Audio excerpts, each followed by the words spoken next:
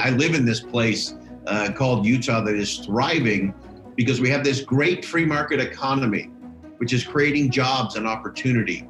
And we have these robust institutions of civil society where we have religious organizations, civic groups, that businesses that give back to the community, the kind of people you work with all the time, Charles, that make community happen. And because of that, we're in this thriving place. Someone born into poverty or someone who falls into poverty in Utah has a better chance of not just getting out of poverty, but making it into the middle class than anywhere else in the world. It's an extraordinary thing. My guest today is Boyd Matheson. Boyd is opinion editor and head of strategic research at Deseret News, where he writes a weekly column and hosts a radio show and podcast. Prior to this role, he was president of the Sutherland Institute, a highly respected think tank advancing constitutional values of faith, family, and freedom. And he also was chief of staff for the U.S. Senator Mike Lee. Boyd was involved in many of the most critical issues facing our nation and led the senator's Idea Factory on Capitol Hill, where great ideas were free to anyone looking to help the country. Boyd is also an experienced communication strategist, having worked 2 decades with political and corporate leaders to advance their message. That is why I listen to what Boyd has to say. He is one of those rare individuals that worked in the private and public sector and now shares his views in the media. He has a way of looking at problems from all sides and coming up with practical ways to solve problems. I recently sat down with Boyd to talk about how we, the people, are in the driver's seat and not the politicians in Washington. Boyd, thanks so much for being on my show. I greatly appreciate it, man.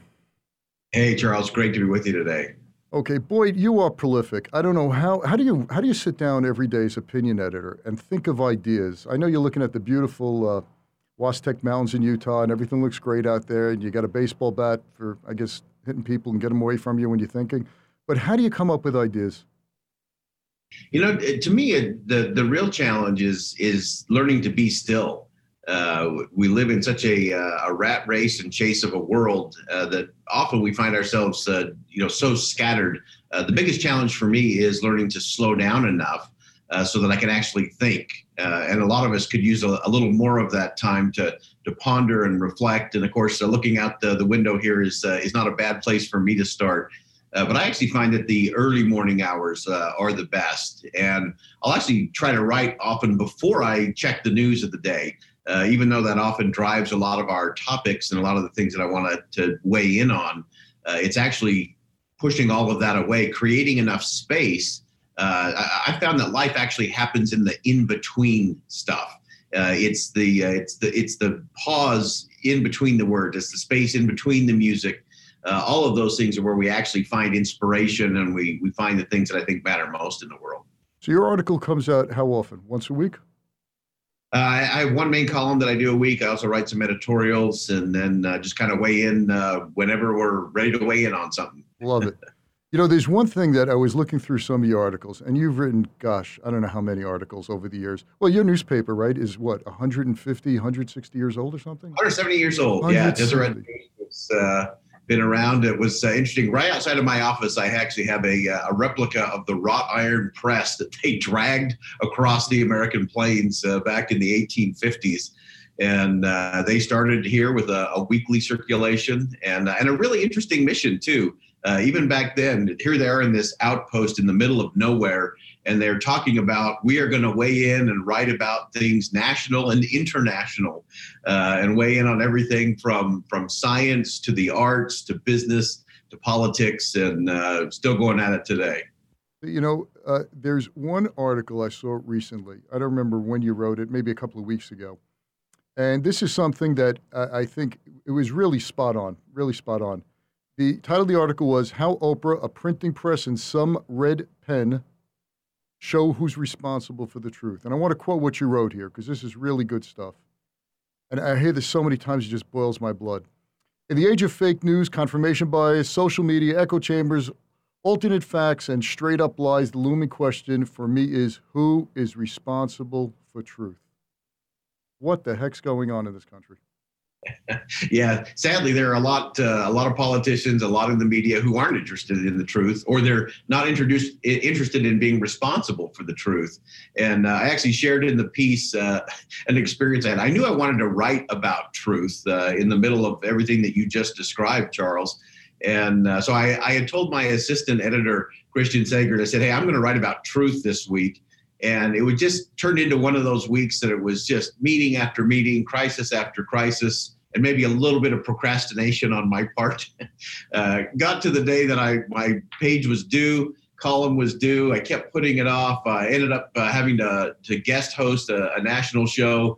And so I just told Christian, my editor, just said, hey, just save me a spot at the bottom of the page. I'll fill it. And it got to be late. 5 o'clock came, and he brought me the proofs around for the day to check.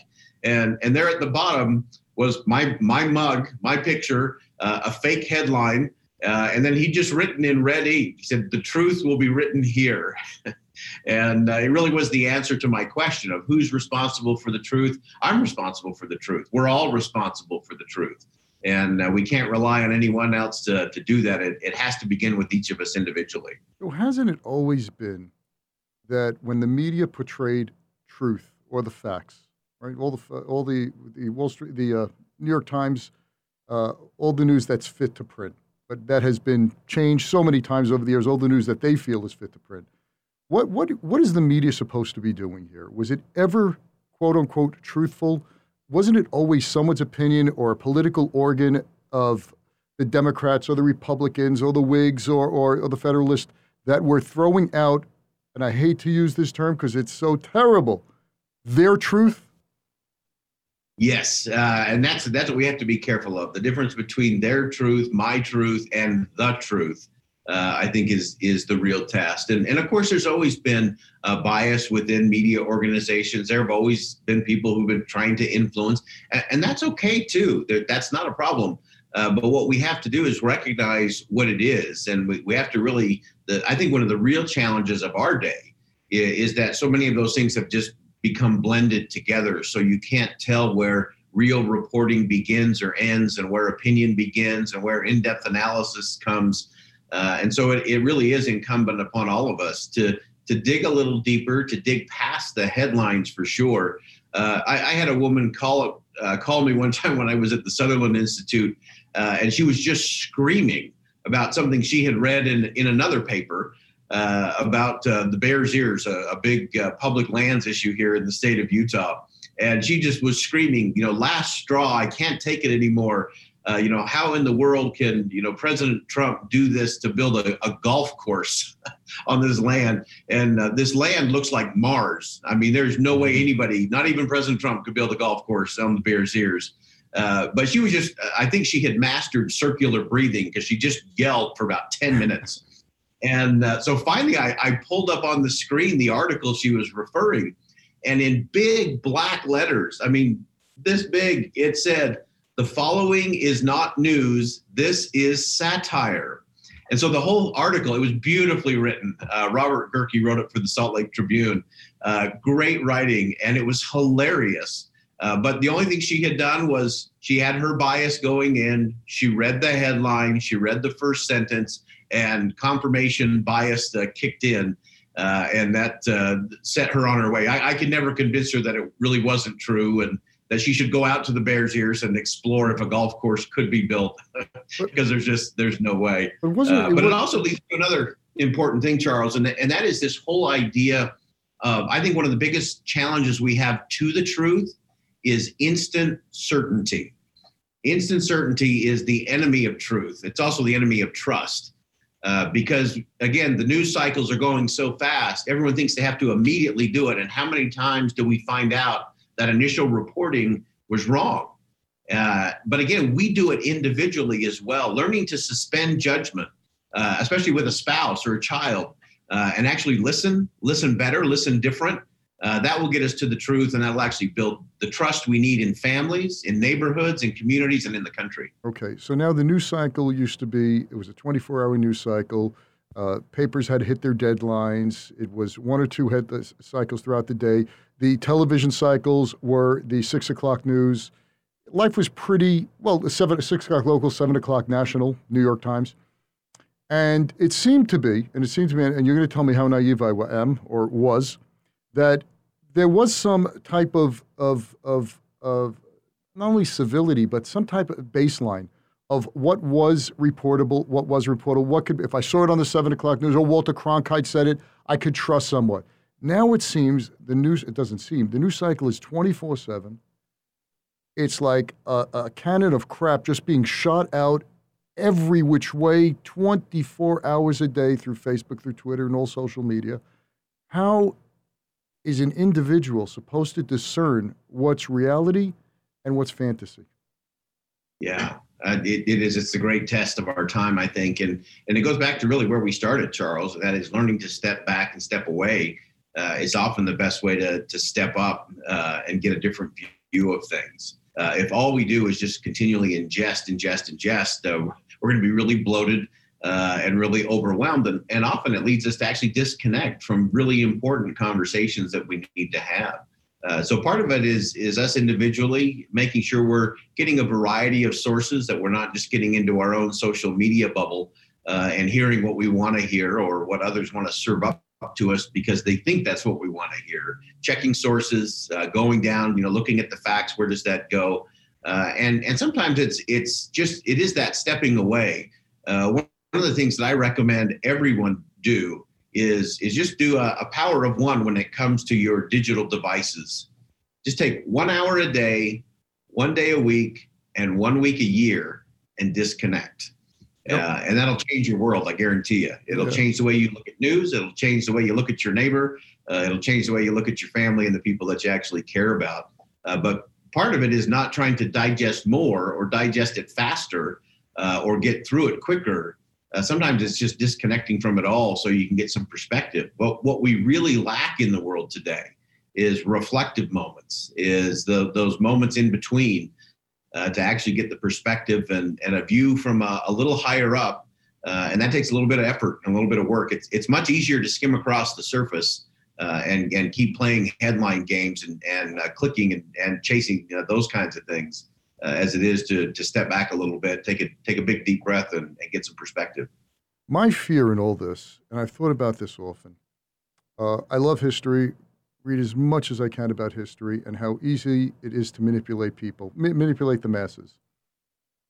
And fortunately it's a fact, right? We are built to have shortcuts in mind because our caveman ancestors couldn't spend time pondering if there was a bear in the woods. With the time they thought about it, they're eaten. And that gene pool didn't survive. All right, so our ancestors, we're the product of people who acted quickly on the little information that they had. My concern, and tell me if I'm wrong with this, and tell me where I'm off base, and I hope you do, is any type of demagogue, any type of dictator, authoritarian could just find the right sound bites and pound the table in all our social media for a news cycle, which today is a day or two, 3 days, 5 days, until it becomes reality, then it becomes fact, then it becomes truth, and then it becomes whatever they want to do. Am I off the deep end on that? No, Charles. In fact, I think you raised, I think, one of the biggest issues of our day, far more than a lot of our national security issues. As much as I will pound the table myself about national debt and the skyrocketing numbers there, this artificial division is so dangerous. We hear over and over how divided the country is. We're too divided. And it's simply not true. Dictators have used division as a way to maintain power for centuries. You know that as a student of history.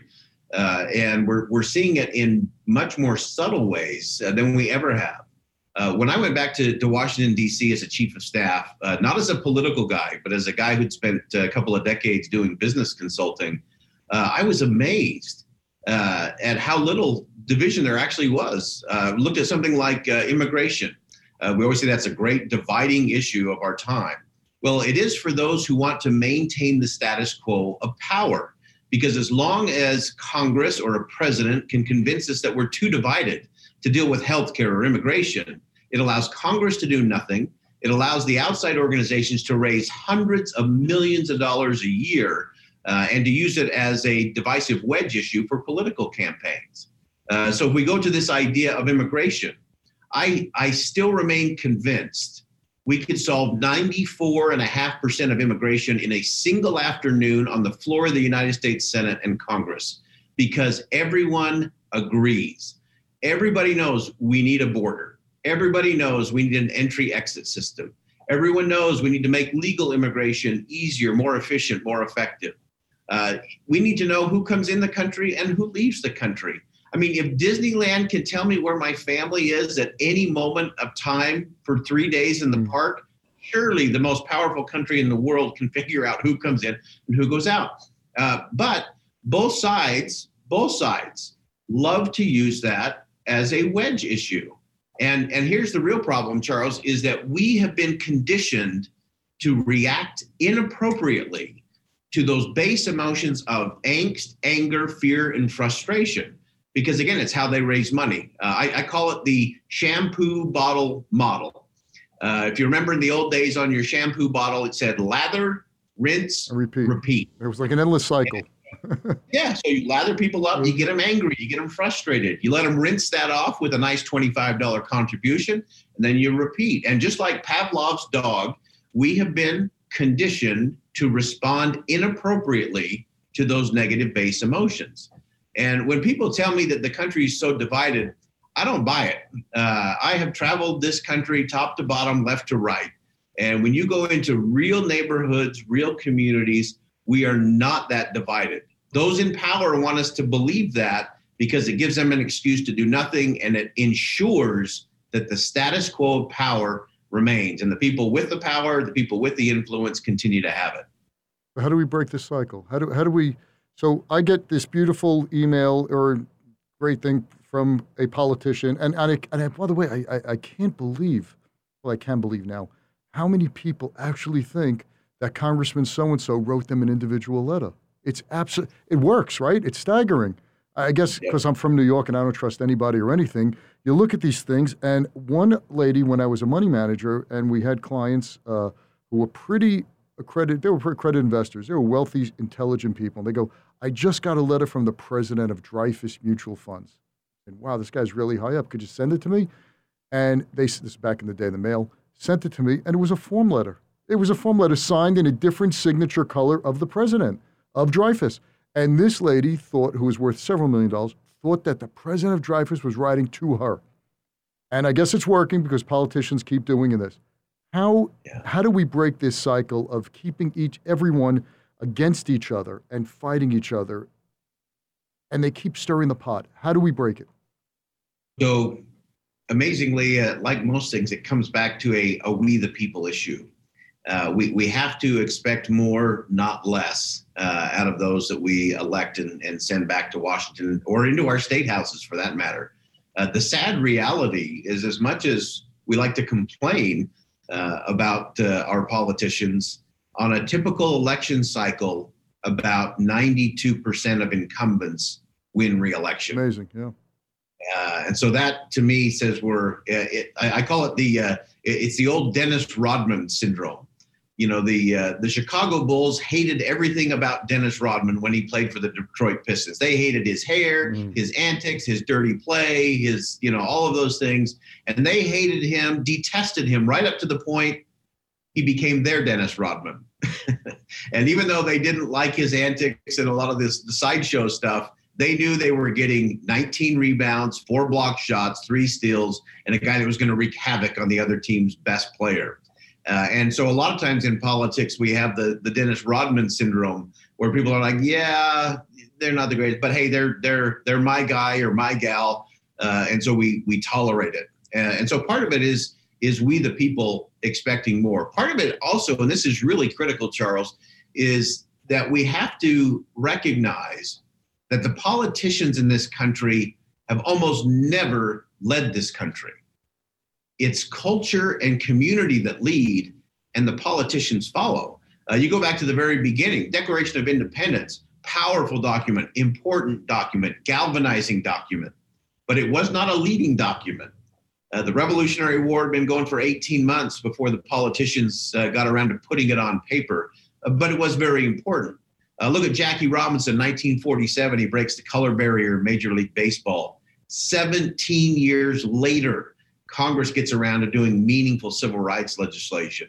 And so one of the things that we, the people, have to recognize is that we actually lead and the politicians follow. I think if we all recognize that and acted from a position of strength rather than from a position of weakness, looking to Washington to solve our problems, it's all about community and culture. It's one of the reasons why I can be really pessimistic about some of our politics in the country, but I have never been more bullish on the future of the country because I've been in neighborhoods, I've been in communities, I live in this place called Utah that is thriving because we have this great free market economy, which is creating jobs and opportunity.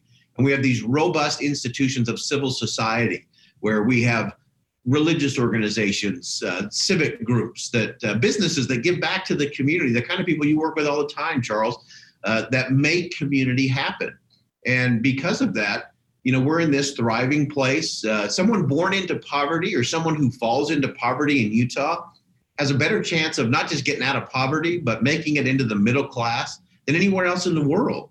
It's an extraordinary thing. And it's because of those dynamics. It's not because of our politics.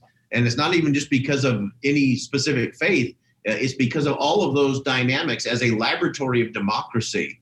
When that happens, great things happen and society rises and people can live their version of the American dream. Why is that ethos confined, or why do you see it thriving in Utah where it's not thriving in, let's say, Oregon or California?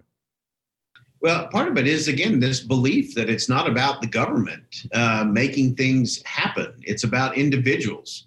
And again, if you have a free market economy that has a government that is light touch in terms of regulation, you've got entrepreneurs and tech companies, flocking to Utah because it's a great place to work and do business. But then you have these great communities, and people get that, and so it's part of being part of something bigger than yourself. And in Utah, again, as this laboratory of democracy, it's working. And going back to the beginning of our conversation, those pioneers that trekked across the American plains to get out to this middle of nowhere basin, they had this bigger vision that, hey, we can be not just a crossroads to the west, but a crossroads to the world. And right now you've got, as I mentioned, you've got tech companies that are coming here, a Silicon Slopes that's really thriving. Inland Port is coming online that will make us a real hub. New international airport. We have an educated workforce, more languages spoken here than just about anywhere. So it's really well positioned, I think, to lead out as the pandemic moves along. This will really be a crossroads to the world. Yeah, no, you're spot on. You look at California now with the brain drain because of what's happening there. People are moving to Texas. People are moving to Nashville, Tennessee. Look at New York. Governor Cuomo was saying that all he does is spend his time, I don't really believe this, but telling people to stay, out in the Hamptons. There's no reason to stay. They're raising taxes. The city's fallen to crap. There is riots in the streets. There's a progressive socialist mayor who is ruling by fiat. And money travels, and the rich people are the most mobile in society. So they leave. And they're going to, we think, we don't, these politicians think that they have a captive audience. And they don't really have a captive audience. They have a very transitory audience. People are going to flock to the place where they're the freest and where they could start businesses and where they could live with dignity. Yeah, no, that's exactly right, Charles. And it's the one thing, if there was one message I could give to every American today, it would be function from a position of strength. As you said, Americans are mobile, and not just the wealthy. Almost anybody can pick up and move to another place and thrive. Well, look, what builds the North, in the early 1900s is the great migration of African Americans to northern cities. The South just got rid of them. They didn't want to be sharecroppers anymore. That was it. They were being subjugated. They were being abused. They were being killed and lynched. All right, it moves. And I think the biggest migration, I don't think the world, but I think it was the country, but I think it's pretty much in the world, was after the Great Depression, right before about World War II, we had an amazing shift of population across a large massive area. I think I was reading somewhere that's one of the largest migrations of time. I don't know how many tens of millions of people, but yeah, I think a lot of people, and maybe I'm wrong, and it's by saying a lot, I already screwed myself because generalizations are terrible, but it seems to me, and correct me, I want your opinion on this. It seems to be many people have forgotten that politicians work for us. We don't work for them. They're temp workers. Yeah, that's exactly right. And it goes back to this idea that we have to function from a position of strength, not from a position of weakness. Okay, so how do we get more Americans to? I'll give you one quick example. There was a congressman brought to our community, and he was one. I'm not going to mention his name. He was a one-term congressman. A Democrat came in a Republican-slide area and did the stupidest thing in the world. He voted for impeachment, and his constituency is clearly Republican and more conservative-leaning. So he was brought in order to raise money, and I looked at him. I said, "Congressman, you disappointed us." He said, "How so?" I said, "How could you do this? You know, we finally have a president who is pro-business, understands the Mideast better than anybody has understood it, and is going to make peace." This was back before there was the Abraham Accords. And the economy is thriving. Say what you want about the man. This is a partisan lynching. And Pelosi basically said she's not going to do this unless everyone's on board. And you went ahead and voted for impeachment. Tell me how that makes sense.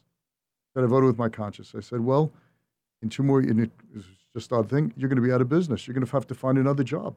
And he looked at me pretty smug and said, we'll see. And he's out of work. He's out of work. We voted him out. It's like hiring a warehouse manager. The guy just came late every day. You're gone. Why don't more Americans feel that way about their politicians? Why are we not leading from where we are instead of trying to have them tell us what to do?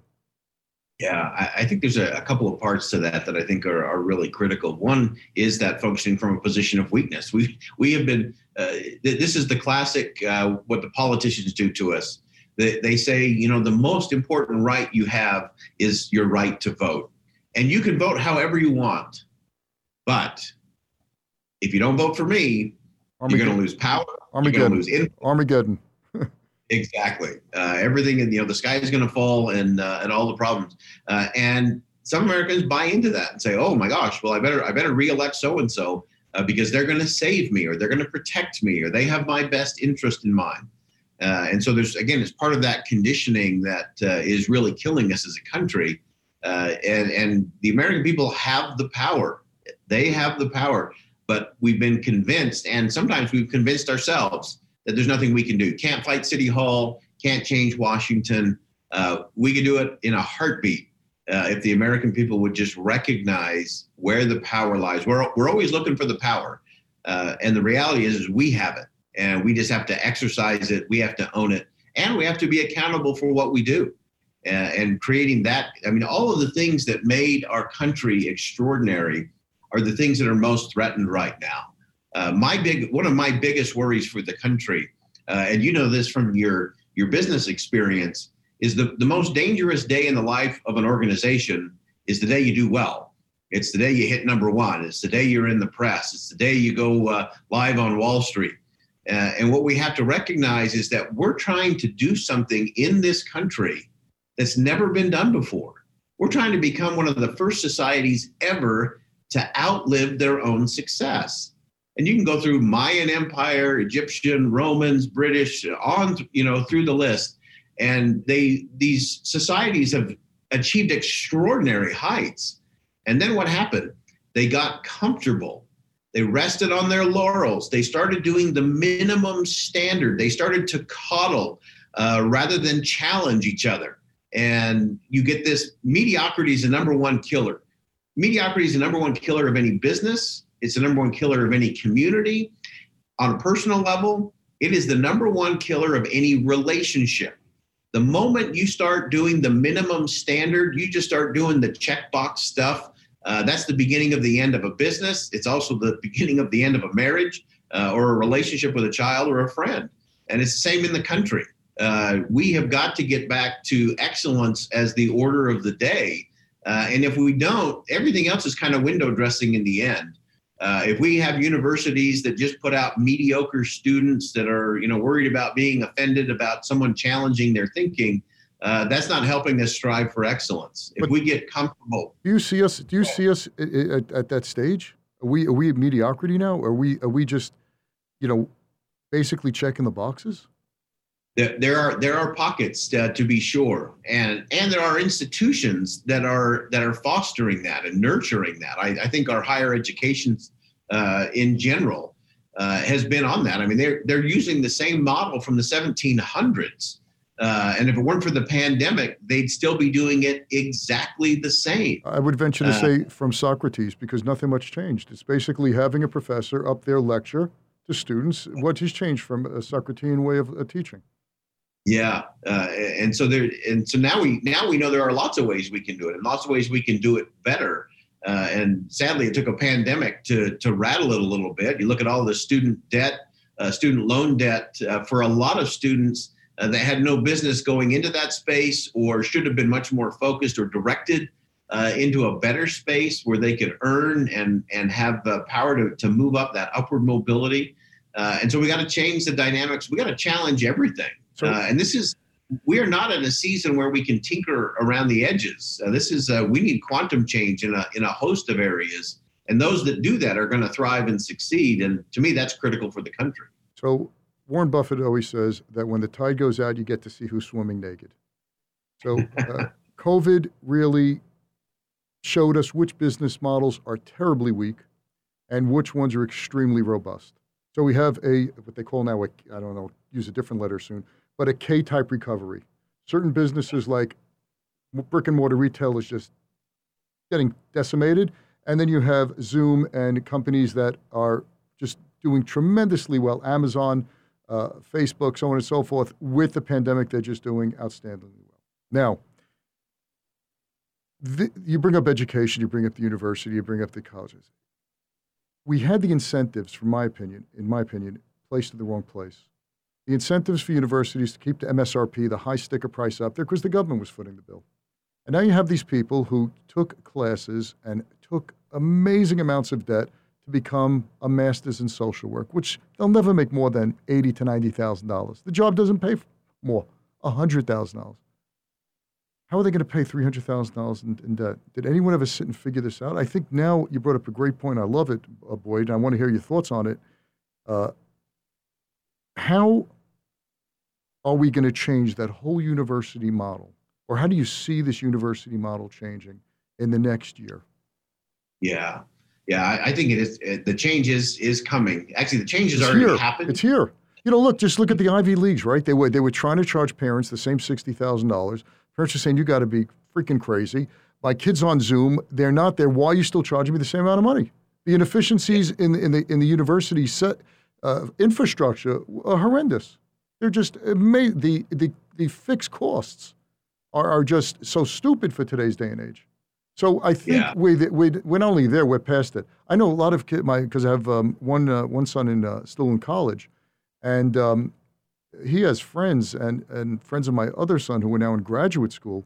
They took the year off. They said, I'm not going to do this Zoom stuff. Let me get real world experience and intern somewhere. And this is not from regular community colleges. One of them is in Wharton, and the other one was at Harvard Law. And so you're seeing that brain drain leave that university system. We don't need this anymore. Yeah, that's right. I mean, it really goes all the way back to a great apprentice program. And that's really trade schools. What happened to trade schools? You have a better shot at making a hell of a lot more money. And no disrespect to masters of social work. I just bring that up because we know someone who is one, and they struggle and they have a lot of debt. And taking that same person who wants to, but for whatever reason doesn't want to be a master of social work, become an electrician or a plumber. They're going to make much more money without any debt. That's right. That's exactly right. And there's so many options like that. And yet there are so few students who have actually ever sat down and said, okay, this is how much it's going to cost. This is what I'm likely to earn, and figure out if the math actually works. I mean, I'm horrible at math, but I can figure out that math, that it just doesn't work. And I'll never forget, I was with Senator Lee one time. He was speaking to a law school, and a student got up and asked kind of a self-promoting question. This young kid had just passed the bar, And he said, so Senator, what is your advice to someone who's just passed the bar? And I'll never forget, the senator looked him right in the eye and said, all the training, all the studying, all the work you put in to learn all of those things have positioned you perfectly to be a great apprentice at a law firm. And the kid was just crestfallen. He thought he was going to get this great nugget.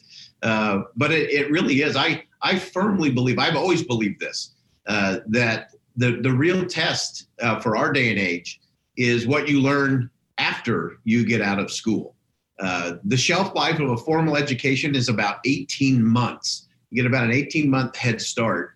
And everything after that is, are you a lifelong learner? That's going to be the key. I was really blessed. I grew up in a family of 11 kids. My dad was a big reader. And the rule at our house was if you wanted to learn something, you had to read 5 books about it. Love it. Talk to 3 people who knew about it, and then you had to go do it. And that was the model. And that was probably the most important thing I ever learned, was to love learning. Now, higher education can be great to learn the discipline of learning. That's important. But the only thing that really matters is, do you love learning? David McCullough, one of the great writers of our time, helped so many get into history. I was amazed to learn. I got to talk to him at the Library of Congress. And he talked about being in college at Yale. And he hated history. David McCullough hated history. He had to take a history class before he could pass. So he said, I went into the big hall. It was all freshmen. I was a senior. He said, it wasn't even a real professor. It was a graduate student. And he said that graduate student came out and he changed my life in a single sentence. He said, in this class, I will never test you on a date, a time, a location. And David McCullough said it was like the windows blew open and suddenly history became a never-ending river of ideas to be explored.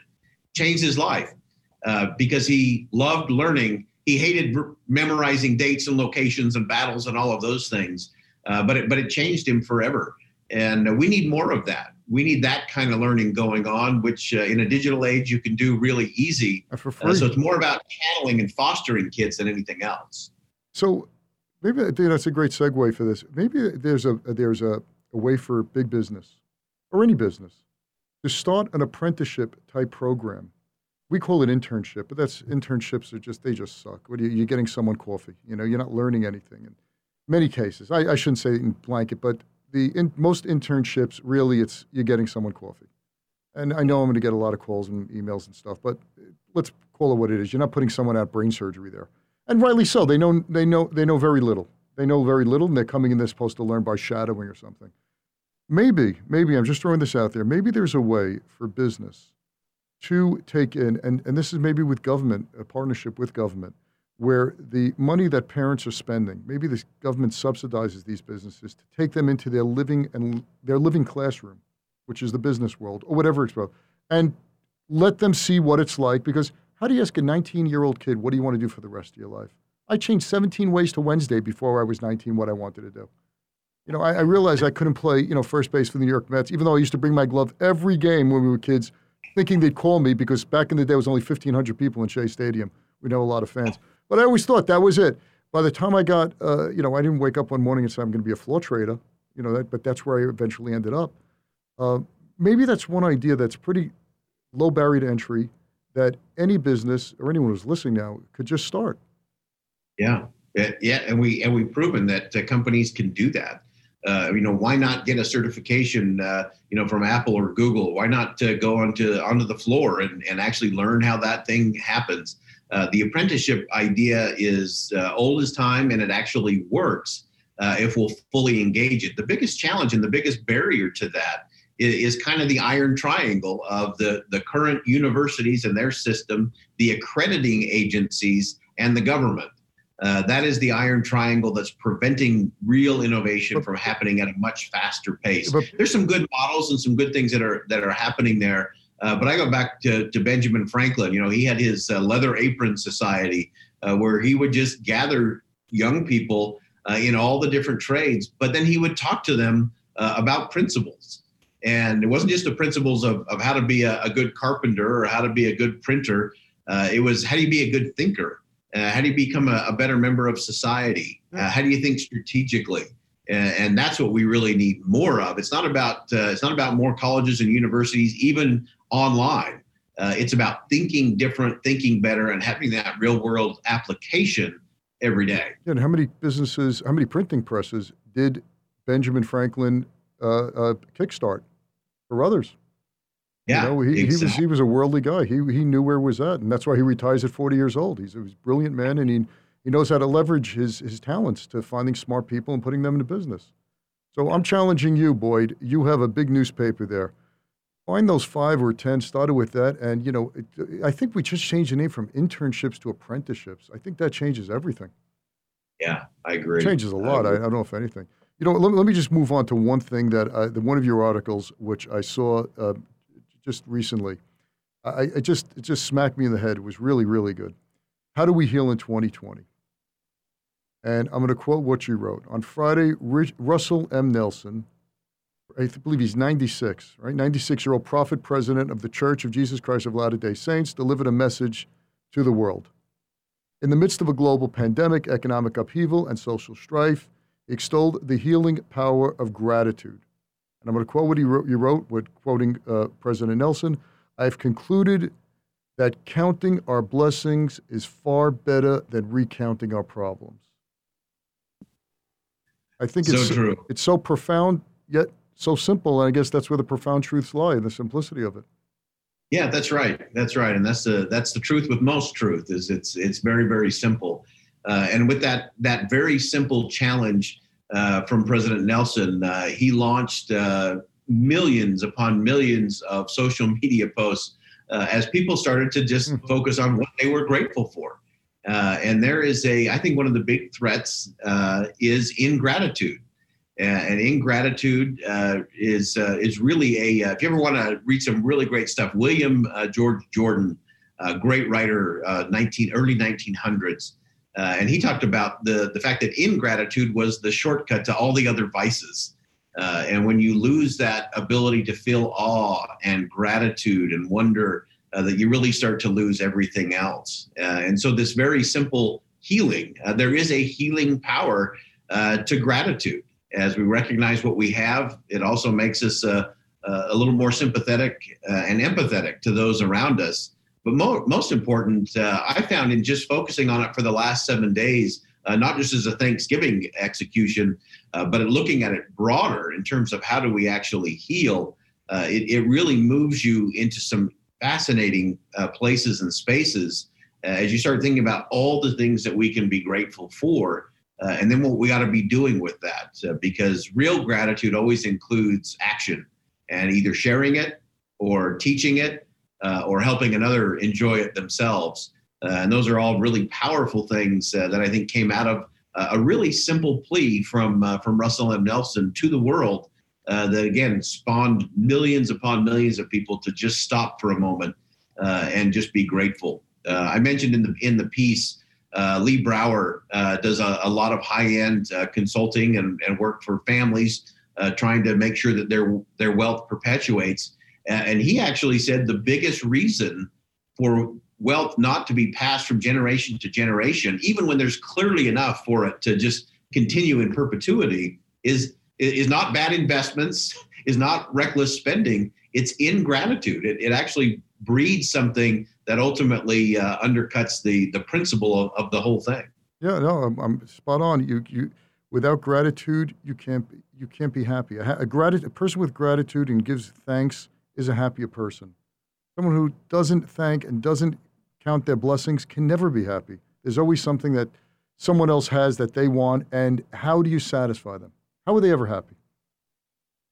No, that's exactly right. And learning to be content with what you do have, and recognizing how blessed we all are, especially in this country, that just taking time to pause and reflect on that is a transformational process. I know it is for me, that when I start thinking in terms of gratitude first, sometimes we kind of save that for the end. Oh yeah, I'm thankful for this and that. When you put gratitude first, you see everything differently. You actually see better. Hey, look, my grandmother, she used to say, she lived a very long life. She said, every day above ground is a happy one. You just get out of bed every morning and you could walk and you could just think of how many people can't do that. And then how many Yeah. people don't have a home. And, I Yeah. want to tell you something which my family makes fun of me, but I just find it, I marvel at every time. Can you imagine we can turn on our faucets in our home and have something that most people throughout the world can't have, and that's clean water? Yeah. Bill Gates is spending billions of dollars and having all sorts of contests to figure out how to make sanitation, fecal matter, urine, and everything to be biodegradable so it doesn't cause so many to die from diseases. And we have toilets in our homes. Until the 1920s and 30s, most homes didn't have a toilet. It's just absolutely amazing what we have as Americans. Clean water and sanitation. Let's take it from there. We should be having a happy day. Our infants are not dying from all sorts of diseases that affect third world countries. So, how do we get back to that? How do we get people to appreciate all that they have, especially living in this country? Yeah, I think we are surrounded by so much abundance, and recognizing that, even just going through what you just rattled off there, Charles, in terms of water and sanitation, that's a good day. It's an amazing thing, and then you start getting into the subtleties of everything that we have. The fact that you and I can be on opposite sides of the country and have this conversation today, and then share it with millions of people beyond that is extraordinary. I think how powerful that is. Just imagine you and I growing up. I think we're more or less the same age. As kids, do you imagine, you remember, I know I remember, and I'm sure you do as well. As kids, we used to have hours and hours of arguments on Joe DiMaggio's batting average in 1951. And it was decided by the old wise man in the community who happened to know that. Now, you just look at your iPhone, or smartphone, you have the knowledge of the universe at your fingertips, and you don't even need your fingertips. Ask Siri or hey Google, and you get all that information here. And I just said hey Google, and all of a sudden my computer just tried to respond, which is absolutely, it's like having a genie on your shoulder. And yet we have people who complain about the literacy in this country. We have people who are uneducated in terms of history, and I think that's where you get the 1619 Project. We're so illiterate about our founding because nobody took the time to learn anything about it.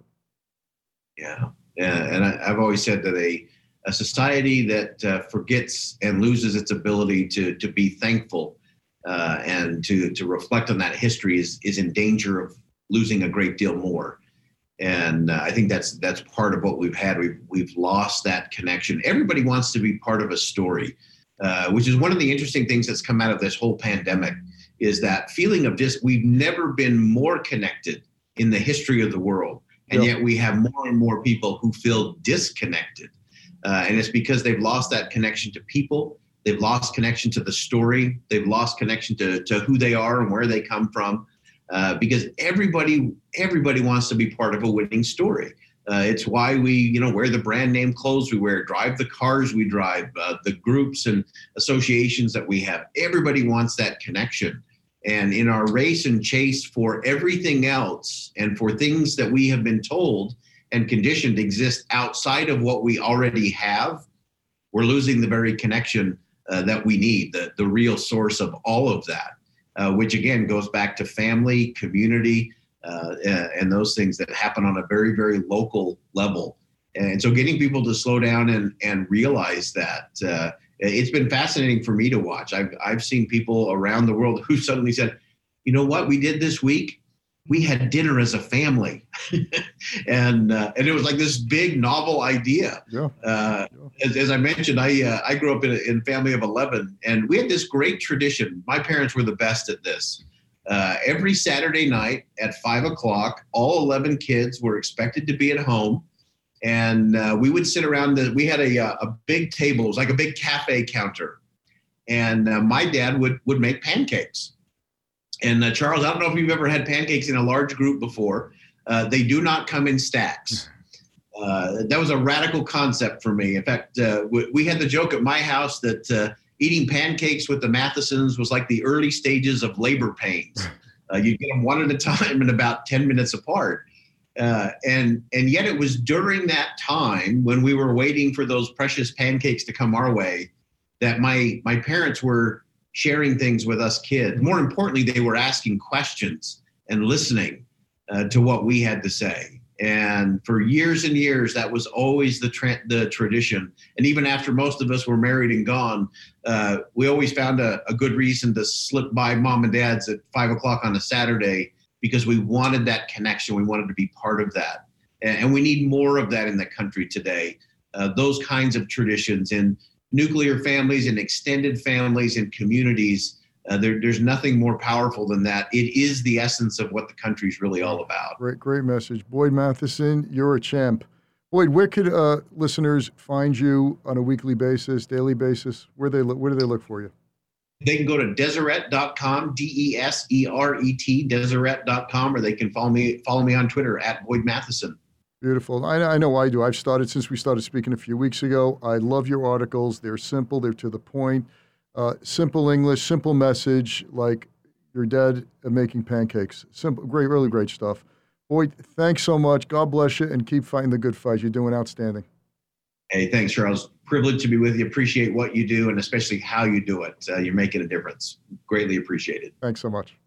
Thanks for listening to this episode of The Charles Mizrahi Show. If you're a new listener, welcome. If you've been listening for a while, we're glad to have you back. Either way, we'd love to know what you think of the show. Please leave a review if you listen on Apple Podcasts. Reviews make it easier for others to find the show. You can also see the video of the interview on the Charles Mizrahi Show channel on YouTube.